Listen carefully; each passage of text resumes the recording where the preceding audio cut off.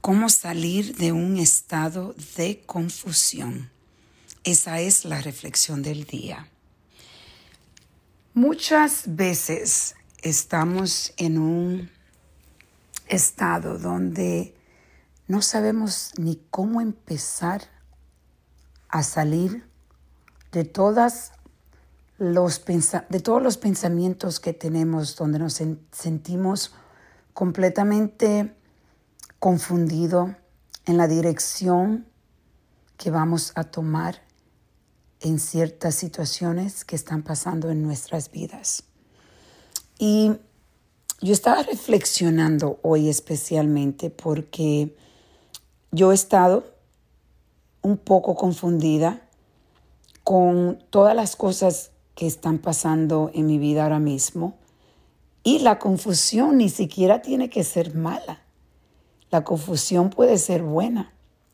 Yo tengo tantas cosas lindas que están pasando en mi vida, pero tengo que buscar la forma de dedicar tiempo y de no olvidarme de las cosas que también son importantes y crear esa armonía que es difícil a veces crear. Y eso trae confusión.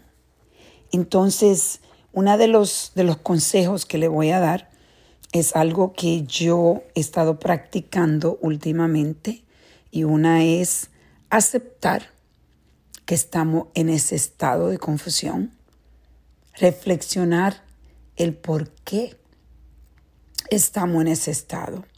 Lo otro es escribir diariamente, aunque sea por 5 minutos, para poder poner en escrito en las palabras que tú sientes, los sentimientos que tú sientes, para conseguir claridad. Y lo otro que estaba haciendo es meditando, que es algo que yo hago todos los días, pero me he tratado de concentrar más, de consistentemente meditar 1 o 2 veces al día por 10 o 15 minutos. Y lo último es conversación con las personas que tú confías. Alguien que tú sientes o personas que tú sabes que te van a ser honestas contigo y no van a juzgar, solo van a escuchar y ser honesta contigo. Esos son los consejos que yo le daría a ustedes si se sienten confundidos porque tienen demasiadas cosas o tienen algo que le está causando confusión. Siempre es bueno poder contar con las personas que nos rodean, donde nosotros sabemos cuáles son esas personas que podemos decirle hasta lo más oscuro de nuestra mente.